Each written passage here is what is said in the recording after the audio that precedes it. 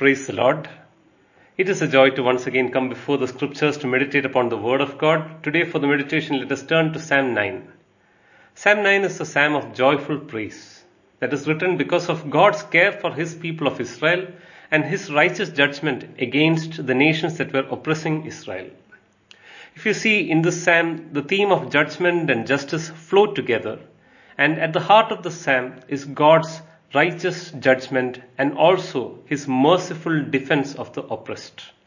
We see that the heart of this psalm talks about numerous reasons to recount and praise God for all the past mighty works that he has done in one's life. And this the psalmist does in the midst of the current conflict that is raging around him. It has a spiritual application for us also. Wars and conflicts are a part of Christian life. The moment we accepted Jesus Christ as our Lord and Savior, we repented of our sins and believed in him. The word of God says in Colossians chapter 1 verse 13, we have been translated from the kingdom of darkness into the kingdom of his dear Son. And as a result, because there is a change of kingdoms that has happened, there is also a conflict that is raging around us. But the truth is, in the midst of the conflicts of my life, I still have reason to praise God because I look back on the mighty works of God in my life and I still continue to praise him. In Psalm 9, broadly this is divided into three sections. Psalm 9 verse 1 to 6 talks about the reason to praise him, that is to praise him because of his judgment of the oppressor. The ones who are oppressing others shall be judged. The second division of the Psalm, Psalm 9 verses 7 to 12 talks about God's justice in defending the weak and the oppressed.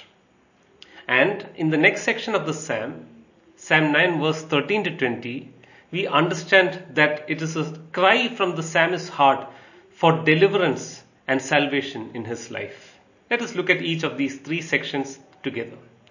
The first section is Psalm 9 verse 1 to 6, and the word of God talks about the judgment of God upon the oppressor. The beginning of the psalm is a wholehearted praise to the Lord. If you look at that portion and we will read that together. I will give thanks to the Lord with my whole heart. I will recount all your wonderful deeds. I will be glad and I will boast in you. I will exult in you. I will sing praise to your name, O Most High God. Here the psalmist is offering his wholehearted praise to the Lord for delivering him and his army from the enemy nations that attacked Israel. His aim was to honor the Lord through this entire praise. The end of all praise, the reason for all praise is not to draw attention to oneself, but to glory in the Lord Jesus Christ. His joy was in the Lord. The fact that he received a mighty victory in the hands of God is just a secondary fact. But he wants to now tell everybody about the wonderful works of the Lord. What are the works of the Lord? Psalm 9 verse 3 and 4 talks about some of the works. When my enemies turn back, they stumble and perish before your presence. For you have maintained my just cause. You have sat on the throne giving righteous judgment. David describes the victory that he received in verses 3 to 6. There was the oppressing nations that were coming against the nation of Israel.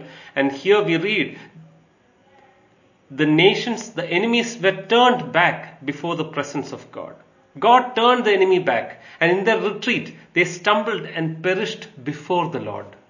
Why did the Lord do this? Because God is a God who is faithful to his covenant, and he has created a covenant to preserve the nation of Israel. And David has received a covenant from the Lord to continuously be the king of Israel in his lifetime.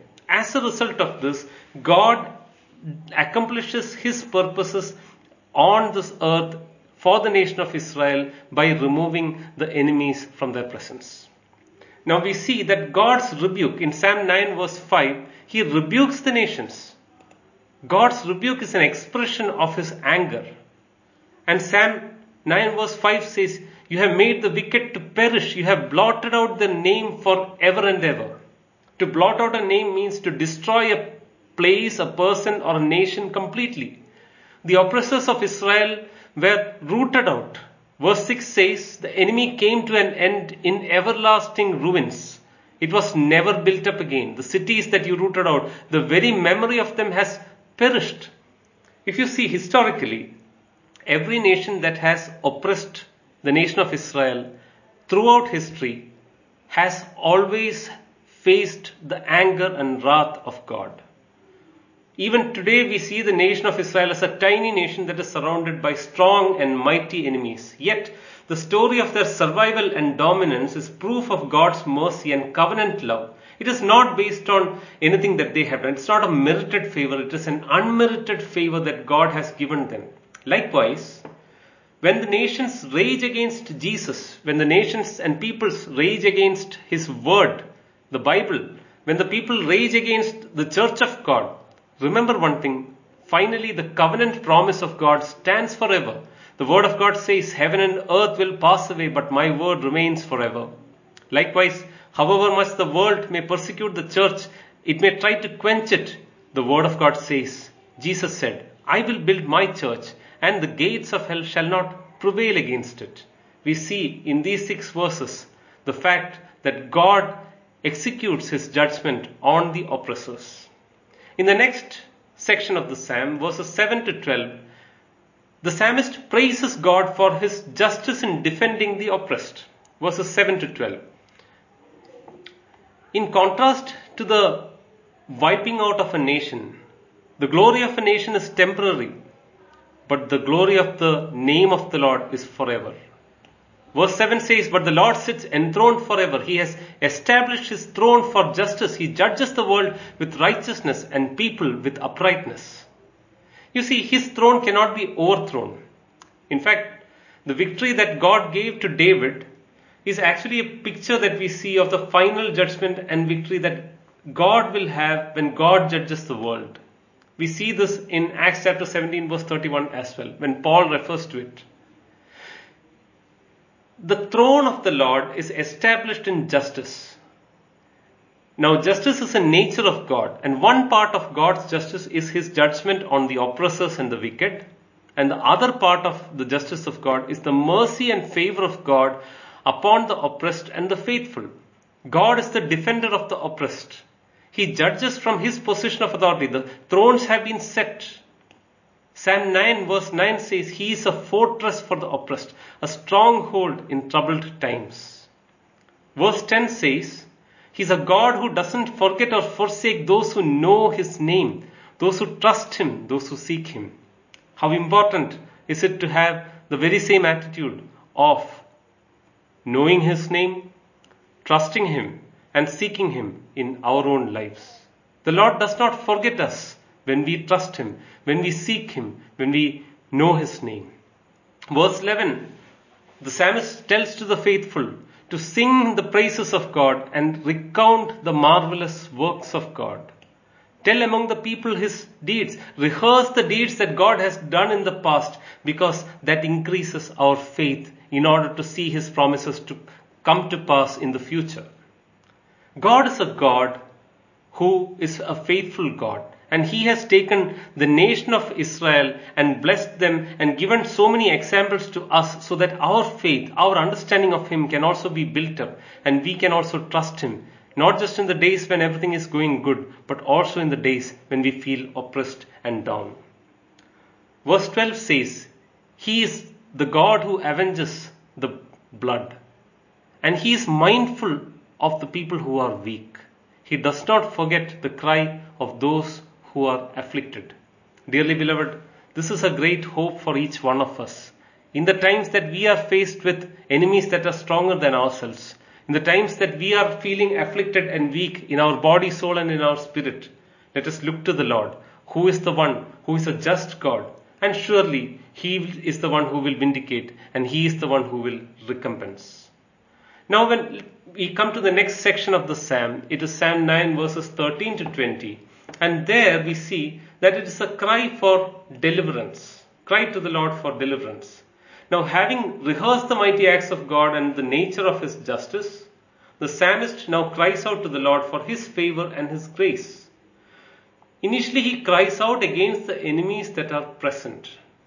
Verse 13 says, Be gracious to me, O God. See my affliction from those who hate me, O you who lift me up from the gates of death, that I may recount all your praises, that in the gates of the daughter of Zion I may rejoice in your salvation. He cries out against the enemies that are present, the ones who hate him, the ones who are afflicting him. He was brought near to death because of his enemies, but he appeals to a God who can raise him from that pitiful state and set him on a stable rock. From death to life, that is the promise of our God. In the words of Ravi Zacharias, Jesus came not to make bad people good, but dead people alive. And so we read that in the Word of God as well. In verse 13 and 14, we see the psalmist moving from the gates of death to the gates of Zion, where he rejoices in the Lord's deliverance and salvation, a movement from death to life.